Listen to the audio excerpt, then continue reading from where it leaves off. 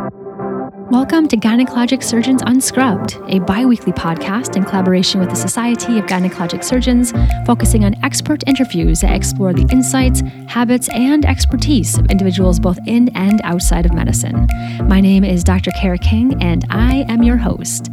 This week on Unscrubbed, we have the amazing Dr. Cecile Ferrando, who is my colleague here at the Cleveland Clinic in Cleveland, Ohio.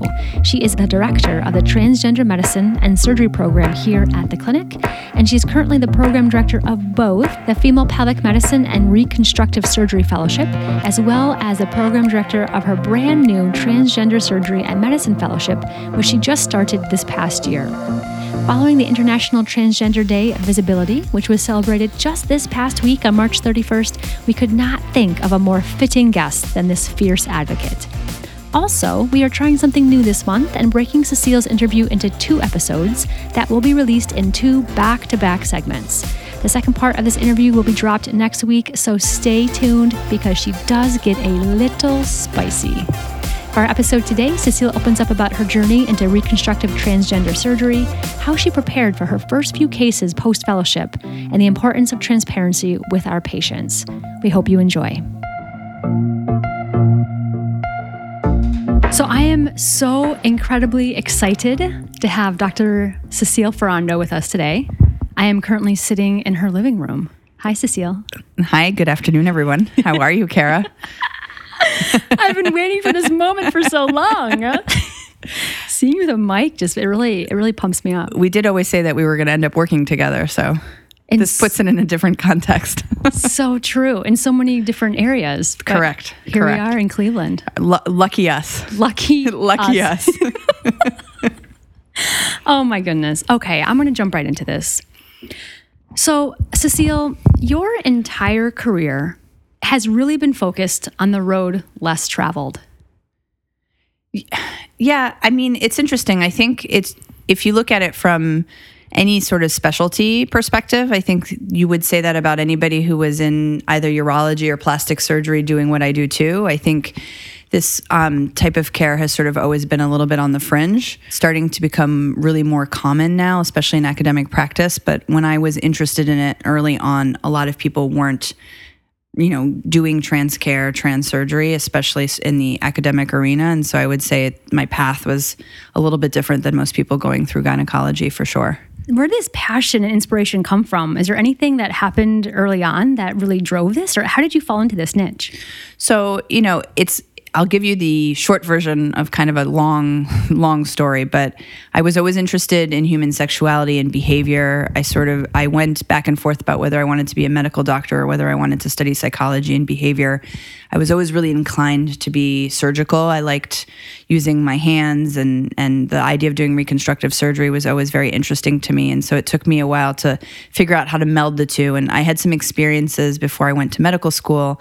I took a gap year between my undergraduate experience in medical school, and I worked with underprivileged, underserved youth and homeless youth, and came to realize very quickly that a lot of these marginalized kids had left their homes or had been asked, unfortunately, to leave their homes because they were either sort of gender fluid, identified as trans, and it wasn't something we were talking a lot about back then in the medical community. We're talking about the early 2000s, and I was very fascinated by these group of individuals and these young individuals who, very interestingly, seemed to have a very strong sense of themselves, probably stronger than my own sense of myself, which was funny, and they taught me a lot. And so while I could have gone down this path where I could have done, psychology and studied gender identity disorder, gender dysphoria, those are the diagnoses and the terminology we use today, it motivated me to become a surgical specialist. So very early on, I knew that I wanted to do surgery in the reconstructive realm to help this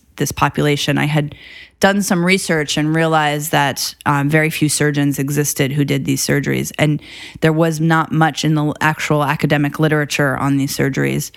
You had to sort of find websites, and it was hard to get information. And it made me think, well, if I can't get this information, patients looking for this type of care can't get this information. So where do people go? So it's sort of everything came full circle, and I found the patient population I knew I wanted to care for. I knew I wanted to become a surgeon, mostly because I felt like this service was almost obsolete. It just didn't exist. And I remember, being 22 years old and thinking, boy, how many years is it going to take me to actually get from here to there? And as it turns out, it went by very fast. I think that's a sign that you found the right path, right? When it goes by fast and it doesn't necessarily feel like work, I guess. I think I've been tremendously lucky. I've also just always been surrounded by people and mentors who have either appreciated my interest or supported it, or both. And so it was really joyful learning how to care for this patient population. And so, while it took a while until I sort of felt competent enough to do it, it really was a sort of very rewarding experience going along the whole way.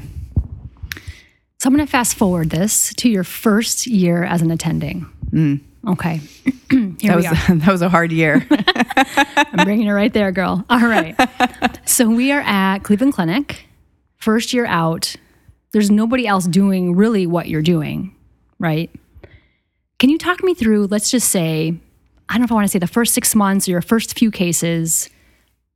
What did that feel like? What were you thinking about? What were you worried about? How did you tackle, those first few months on your own? Well, I mean, it's funny, I've talked about this to, the Fellows Network. I gave a keynote lecture to the fellows at one of the SGS meetings, and I talked a little bit about this, and I still sort of feel very connected to this storyline because it's what keeps me sort of very grounded and what makes me remind trainees about what it's going to be like when you're first out. I had this experience. I was lucky in that I stayed where I trained.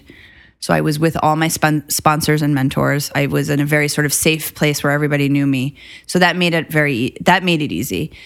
But the challenging thing was I was starting a urogynecology practice. So that's hard in itself, right? If you ask any of us who come out, and when we're first starting to do our own cases, and that responsibility of caring for patients and doing a good job is tremendous. And so I was living through that. Again, luckily, because I was around the people who trained me, that sort of made it a little bit easier. But then I was also starting this new subspecialty, and I didn't have no one at Cleveland Clinic does these surgeries. So there's no one to sort of really turn to if you need mentorship, or if you're confused about a case, or even if you get yourself into trouble intraoperatively, it can be tricky. And there's also this component of, there was this massive, I really carried this massive weight on my shoulders because, I think for a long time, starting mid-fellowship, as people knew that this was my interest, it created a lot of buzz within GYN and urogynecology and minimally invasive surgery, in that I was asked to do a lot of talks and a lot of presentations. And I sort of got known very, very early on as the person who was doing transgender care. But the truth of it is, I had a ton of experience with the actual patient population and doing some of the care, a lot of the gynecology care, the routine care. I really knew these patients. But the actual reconstructive surgical part was something that I had my own learning curve for that. And there's this very healthy balance of, in order to be legitimate in this world, you have to carry yourself in a certain way, right? And you have to be confident about what you know, honest about what you don't know, and confident about what you do know.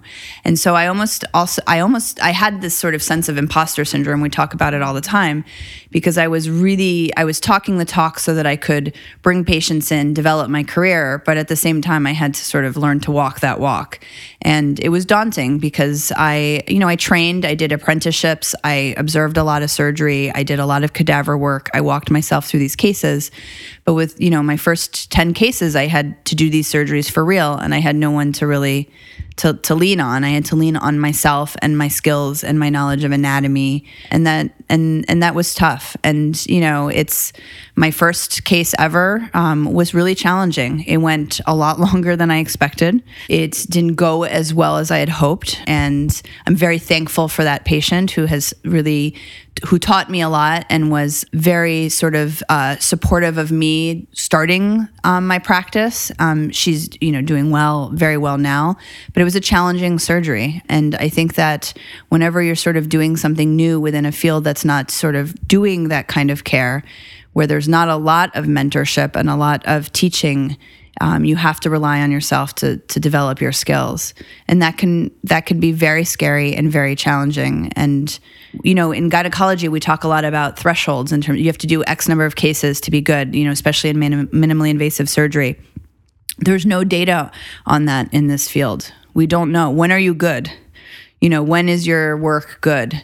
And when you're first starting, you wonder, am I ever going to be good? And that can be, especially when you have an entire specialty that already thinks you are. That's scary. Wow. I have so much to unpack there. You gave me goosebumps. Thank you, Cecile. Where do I want to start?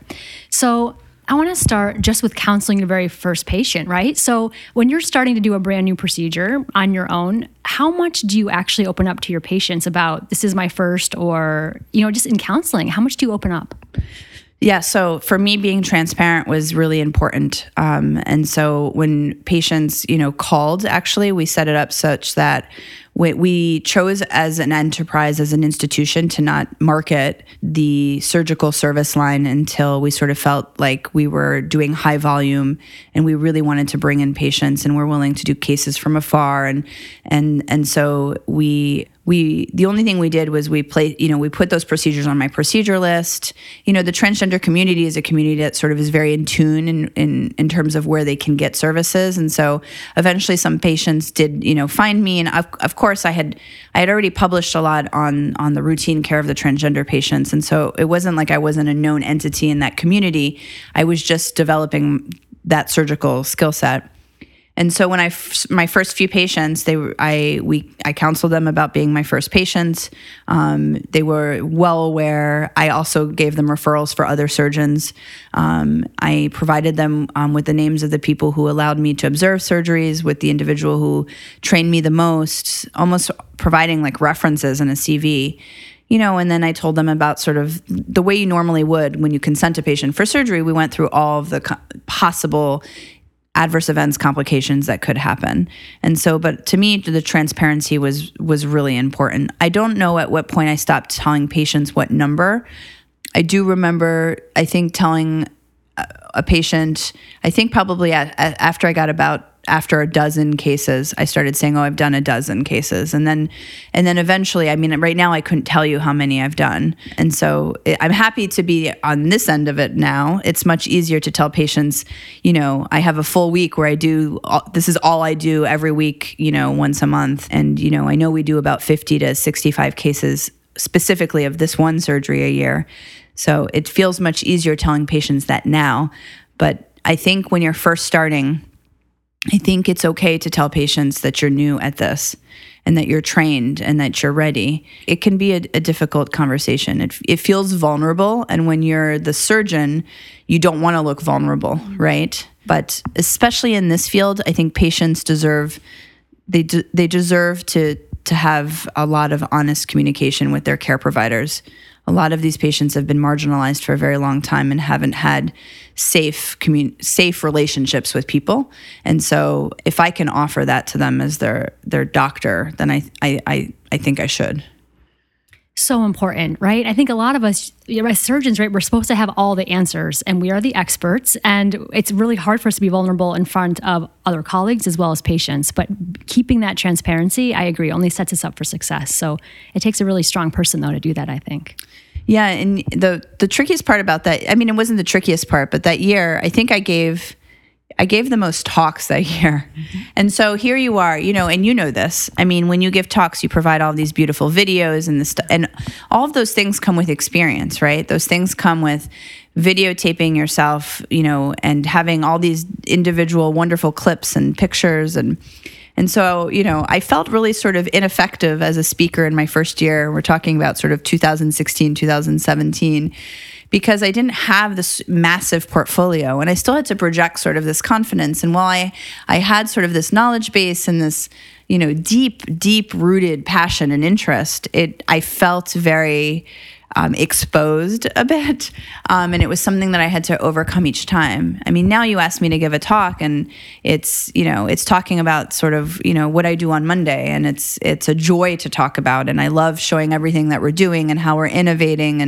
And I'm okay talking about complications because, for every small, complication that might happen with this kind of surgery, there are 100 non-complications that are fantastic and with beautiful and wonderful functional outcomes. And, complications are inherent in surgery, especially complicated surgery. So, that was a challenging year for many reasons. It was like there were all these expectations and I was trying to meet them. And I had my own silent personal expectations, but they were compounded by all the expectations that were laid out by a lot of people, and not just the people who knew me. It was actually more people who didn't know me that well, who just knew that I was doing this type of care.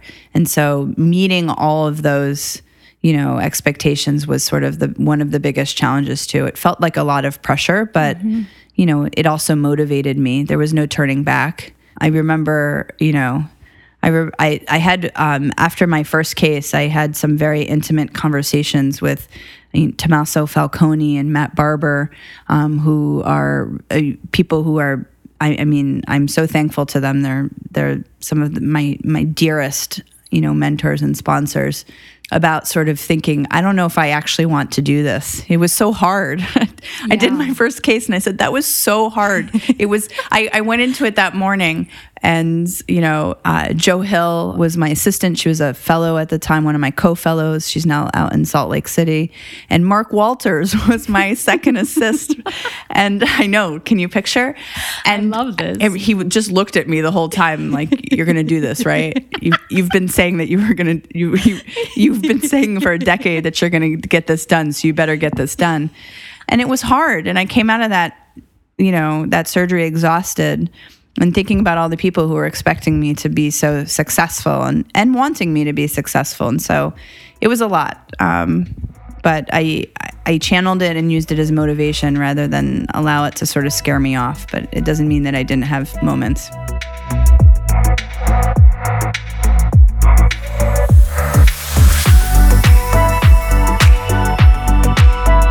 So one thing I'm hearing throughout all this is that you have amazing mentors and sponsors who have helped raise you up and truly want to see you do well. Can you talk to me about how you chose your mentors and your sponsors? How have they shifted throughout your career? And I know this is kind of a loaded question, but have you ever had a mentor or sponsor who you thought was a mentor or sponsor who ended up not being that role that you thought? Wait, that's a hard one. Yes to all of it, I guess. So we live in a world where we cannot succeed without people supporting us. And I think it's important to note that our mentors and sponsors don't have to be people who are senior to us, right? Our peers can be mentors and sponsors. And there's a difference between the two of them, right? I would definitely, I have been, really lucky in that I would say that the people who trained me were served as both my mentors and sponsors. Like, it's very rare sometimes that you are in a program where individuals can be both. And so, Matt Barber and Fifi Parezo, Mark Walters, Tommaso Falcone. And then I've had, my sponsors, Linda Bradley and Margaret McKenzie. And I think all individuals at the Cleveland Clinic. And of course, I've got wonderful mentors and sponsors for my residency at Brigham and Women's and Mass General.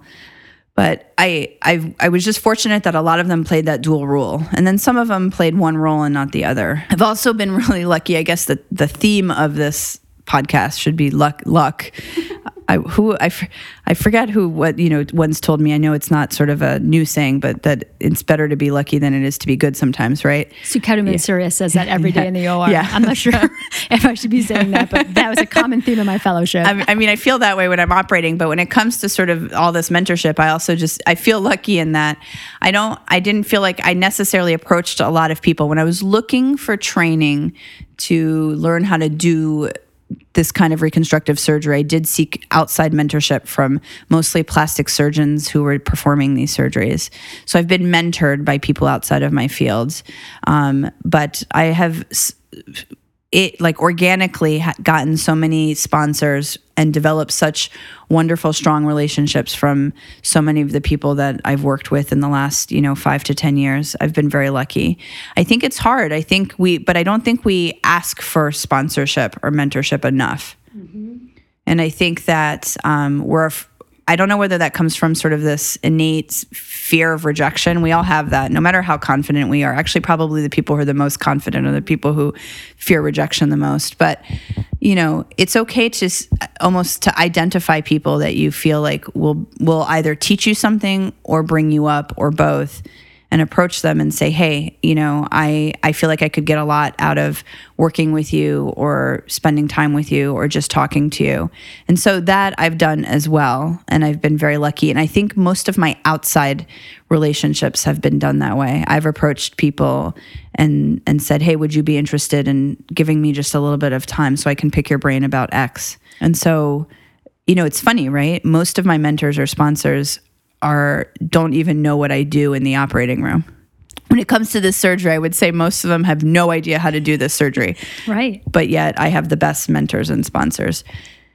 And yes, I unfortunately have had the experience of thinking that I was being mentored or sponsored, mostly sponsored. I think mentorship is usually more obvious, right? It comes with sort of, you've learned something, somebody's given you something, you can credit what you've learned to this one person, which is what mentorship is. Also career development, asking them questions. Sponsorship is, supporting people. And real sponsorship, I think, comes from an altruistic place. So it comes from a place where there's no gain. I think real sort of pure sponsorship is somebody, and again, no matter what level they are, whether they're your peer, whether they're, senior to you, whether they have mentored you as well, it's somebody who really just who wants to see you succeed so that you succeed. And so that the field is innovated and is moved forward, and there's a paying it forward theme there.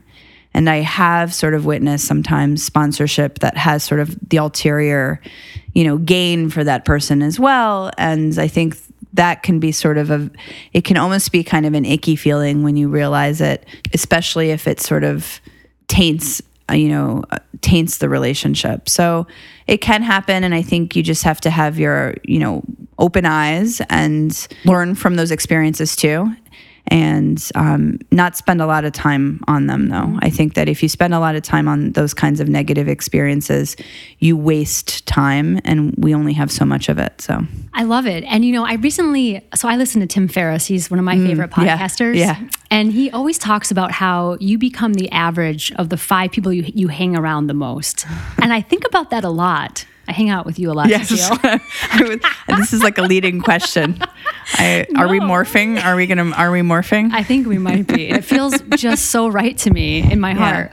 So yeah, you made me think about that. But in regard to your mentorship comments about how a lot of it is organic, but sometimes you can blatantly say, like, I want to be your mentee. Will you be my mentor? And I agree that I don't think we do that often enough. And I would say to our listeners, especially people who are maybe still in residency or fellowship, or even if you're out, actually coming and asking people to be your mentor, do it, right? Because sometimes just formalizing that relationship can be really powerful. I've done that to Carla Pugh. She's out at Stanford now. I'm like, Carla, I want you to mentor me. And she just taken me under her wing, and we set up calls. And I think that's really powerful when you call it. So don't be afraid of that, right? Yeah, I completely agree.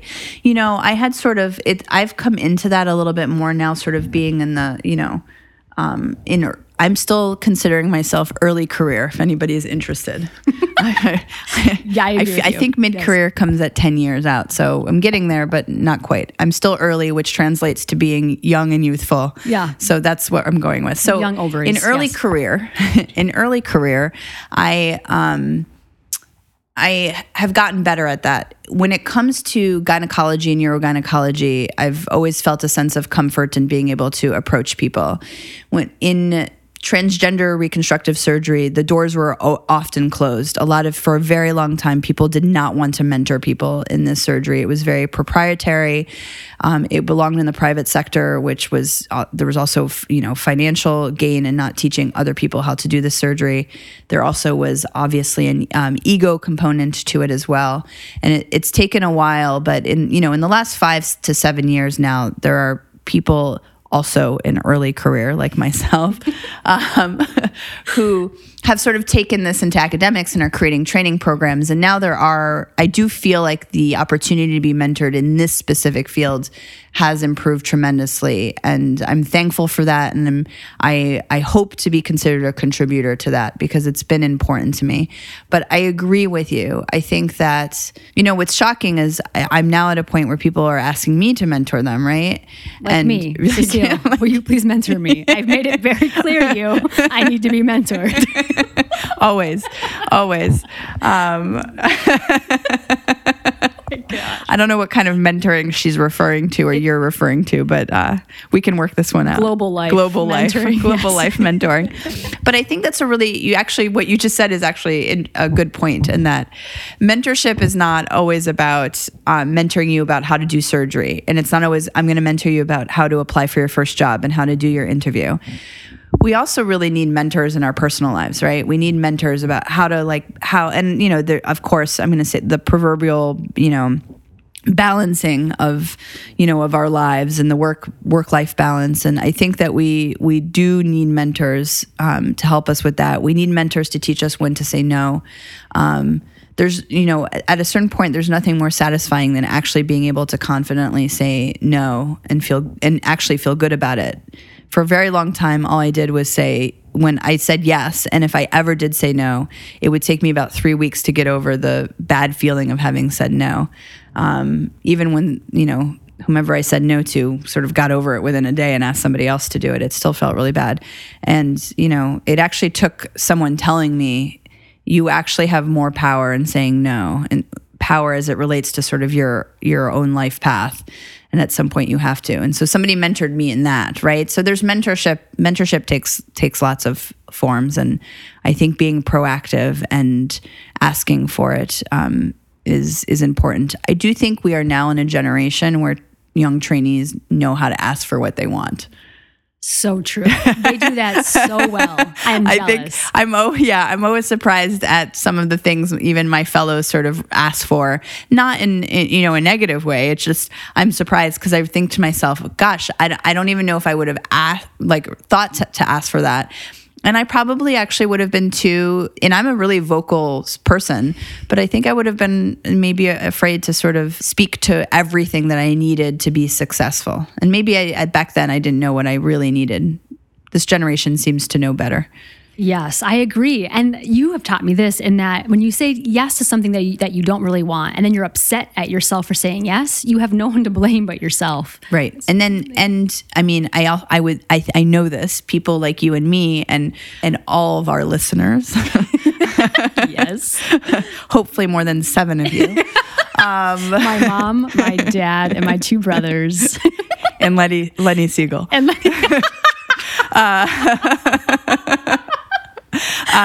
hi, Lenny. No, I think that when we, you're dying, I know. So dying. When we, I've done this, I've said yes to so many things, and then you are frustrated, and I don't know, but you and I, we finish it, right? If you're a finisher, it's even more frustrating. We don't walk away from something we've said yes to and we've committed. And there's only so many hours in the day, and there's only so many sort of, threads to our being, right, that we can lend to other people. And so I think it's important to really, sometimes, here's the thing though, sometimes you do have to say yes, and even if it's not in your heart, especially at the beginning. And so you have to stretch yourself a little bit. But I think with stretching yourself, you learn over time what is worth your time and what's not. Mm-hmm. One of the things that I always try to do is, now when somebody asks me to do something, so if somebody asks me to do a grand rounds or to give a talk and I can't do it, I always recommend somebody else. Yes. Right. And so I always give them a couple of other options of people who are doing really interesting things. And that way, at least I feel like I've said yes in a weird way. And you're sponsoring other people, right? True sponsorship. If that gets, yes, I guess so as well. It's funny. I said sponsorship shouldn't be about any gains. I will tell you that in those moments, I'm just trying to get out of giving a talk. No. I mean, of course, I think it's important. The reason that I got so many opportunities is because my sponsors and some of my mentors would give me their opportunities. And that's how it started. And I 100% am thankful for that, and am happy to do it for others now. Fantastic. All right, one more question about surgical stuff, and then we're gonna shift gears. But I want to talk to you a little bit about complications, in that we've all had complications. If we say that we haven't, then we're either not operating or we're lying, right? Correct. So can you talk to me about the mental aspect of having a complication? This meaning, like, how do you cope with that? How do you, get back on the horse and operate again? It obviously impacts us for the short term versus long term. How do you handle that? Oh, complications are tough, especially if, you are a warm-blooded individual. So, yes. Right? I think it sort of... We think about this complication happening in our own family member. Luckily, the things we call complications, the way I describe to patients in terms of what I do, right? So I'll often say, in the end, there probably will be very little sequelae, but it could be very frustrating for the first couple months after your surgery, is how I describe it. And I don't try to make light of it.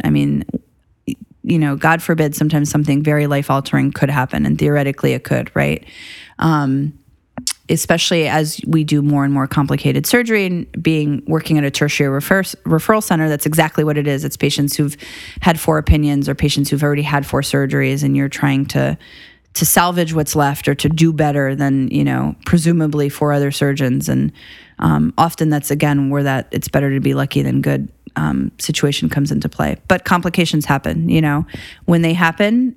I think, first of all, being a really good surgeon is recognizing your complications right away. I think that that's the most important thing. And so I have a tough time with, and really scrutinize, not judge, but scrutinize and think about delayed, unrecognized complications. I think we need to, first and foremost, as surgeons, do our best in avoiding those, right? And how do you do that? You cross-check, you double-check, you know what tools you're using, you know what kind of energy you're using if you're doing laparoscopic surgery, all of those really important things. If you don't know how something works, you probably shouldn't be doing it. I also firmly believe, like, for instance, in FPMRS, we use mesh, right? We do mesh slings, we do sacrocolpopexies. If you don't know how to take it out, you shouldn't put it in. So that's, like, sort of, for me, first and foremost, those are sort of golden rules when it comes to surgery. You should know how to manage any intraoperative event that comes up, and you should recognize it. But those events do come up, right? And so I think, and then you have to deal with them, and you have to tell the family. And so, I've learned very early on, I just say, I'm sorry this happened and I did it. Right? You have to just use I multiple times. I'm really sorry. There was a cystotomy, and so we had to change the course of this, approach. I repaired it, and this is what's going to happen next. You need to be a really good doctor in those situations. I think that's how I cope with it. The way I cope with it is by being the best doctor I possibly can, which means communicating with the patient. And you don't want to overdo it. You have to be careful. There is actually a balance in that. Right. But, making them not feel abandoned, checking in on them, being responsive. I think doctors get themselves into a lot of trouble when they're not responsive, when a surgery did not, go as planned. That can get you in a lot of trouble. But then there's sort of the important thing is to also play the surgery back and think about how you're going to do things better the next time. And I think we also have to be okay saying sometimes things just happen. Even in the best of, I say to patients, when I consent them, I say they're incredibly rare risks, but in the best of days, best of hands, best of patients, this could still happen. And I tell them, well, this hasn't happened to me before, or this has happened to me before. It's probably going to also happen again. I just don't know when, right? I try to not beat myself up too much about it, but it still hurts. I still have this, like, internal cry sometimes when we're not in the business of hurting anybody. We're trying to make them better. So it's normal to sort of feel frustrated and to feel sad, for a patient if something has happened or transpired during a surgery. But I do my best by caring for them. And I, as a I think it's no secret to most people who know me that I am an extrovert. And how do extroverts deal with complications? They talk about them. Exactly. So I find somebody who's willing to listen and I talk it through. But I also now, differently now than before, I move on easier in terms of my focus. So while my heart is still with that patient until they've completely healed, and I put time aside to make sure that they're getting through whatever the trajectory of the recovery is, I am able to refocus and do surgery again. My biggest advice to people who are fresh out is if you get a complication, move the next surgery that's the same surgery up sooner if it's not like within a few weeks. Like do it again very quickly because it's going to go well and then you're going to feel fine again. But if you mentally convince yourself that it's going to happen during every surgery or you shy away, you will slowly become a paralyzed surgeon who will never actually sort of progress in your sort of skill and ability. And so that's my advice. And I really like wine and whiskey. Yes. I like when my heart feels warm. Right. And I enjoy having a glass of alcohol in the evening time if I'm feeling very stressed out about something. Could not agree more. And I love how you said move the case up. I wasn't sure what you were going to say there, but you're exactly right. Because the longer sometimes you perseverate over it, then you all of a sudden start getting all these other emotions that are involved. When if you just did it again, it's going to go great. And at least your last memory can be of a case that was really successful. Right. Well, yeah. I mean, a good example is, not in the too distant past, I was operating with my senior fellow and we had a big caseload. Actually, I have two stories. This one is really sort of not a story, but we were doing a very tough sacrocolpopexy with a prior prolapse surgery and lots of scarring. And, we had a cystotomy that we repaired laparoscopically and then proceeded with her prolapse surgery. And it was the first time my fellow had gotten a cystotomy. So she said to me in the OR, and I believe her. And I believe her. I believe her. Whenever somebody says it's the first time, I always look at them like really? But I believe her. And thankfully, we did another small case after that one and then had another sacrocolpopexy that day. And she looked at me and she said, I'm so happy we did another one because, I still feel bad and that patient's going to have to wear a catheter for a couple weeks and we have to, make sure that, it heals. I'm so glad that, because now I know it can happen sometimes, but it's not bound to happen, right? I had a very terrible intraoperative complication as a fellow. And so I'm going to say I'm not the patient's name. I was going to say I'm going to say her name, not the patient, but with Fifi Parezo. And I was a second-year fellow. It was my first robotic case ever. And I was, observing the case and we were working through it together. And we had a really terrible vascular complication that led to a very prolonged post-operative recovery and lots of things. And that was very, very traumatic. And in the midst of dealing with this, and it truly was a big, big complication. It's to date probably the most unnerving situation I've been in.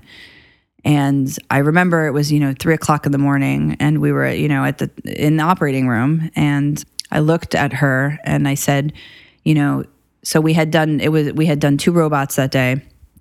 It's 3:00 in the morning, and I look at Dr. Parezo, and I say, Dr. Parezo, we have another robot at 7:30 this morning and a one to follow that. Do you want me to scrub out and go, call them and cancel those cases? And she looked at me and didn't say anything. She just looked at me for somebody else was operating during this time. So it wasn't like we weren't paying attention to the patient. And then she said, if you don't do that robot in 4 hours, you're never going to do one again. She was like, we're going to take care of those patients because they're scheduled for surgery this morning and they are deserving of the surgery they're about to get. We're going to drink a cup of coffee. We're going to shower and put new scrubs on and we're going to take care of them. And that sort of just stuck with me. I'll tell you, as a second-year fellow who was exhausted at 3:00 in the morning, I thought she was totally nuts. And I was kind of angry at her. I was a little angry at her. I thought she was going to say, of course, go cancel, Yeah. But she did not. And we went and did 2 robots that day. And I left there, and while I felt my knees felt wobbly and I was so tired and emotionally spent from having cared for that patient who's just fine and did well. But again, it was a pretty scary moment. I tell my fellows that story now too. And she's sort of, putting aside, is it okay to operate when you're tired, et cetera, et cetera, et cetera. That's a different story. Her lesson to me there was, you compartmentalize. We've taken care of this patient. Things happen. And it's okay to move on and take care of somebody new, because that person has their only framework or context is that they're having surgery that morning and you're the surgeon. And obviously we were well enough to move forward and do those surgeries. But I'll always remember that as being a horrible complication, but sort of moving forward and getting right back on the horse and doing our jobs. That's powerful. Dr. Parezo is a force of nature. That is for sure. We all have the same little corner row, right? It's like Fifi, you, me, Walters used to be over there. Yeah. It's a powerful corner. Yes. I like it over there. And that is all for this episode of Gynecologic Surgeons Unscrubbed. Join us next week for part 2 of Cecile's interview, where she goes deeper into coping with complications, unique barriers to being a woman in surgery, and surgical innovation. From all of us at the Society of Gynecologic Surgeons, thanks for listening.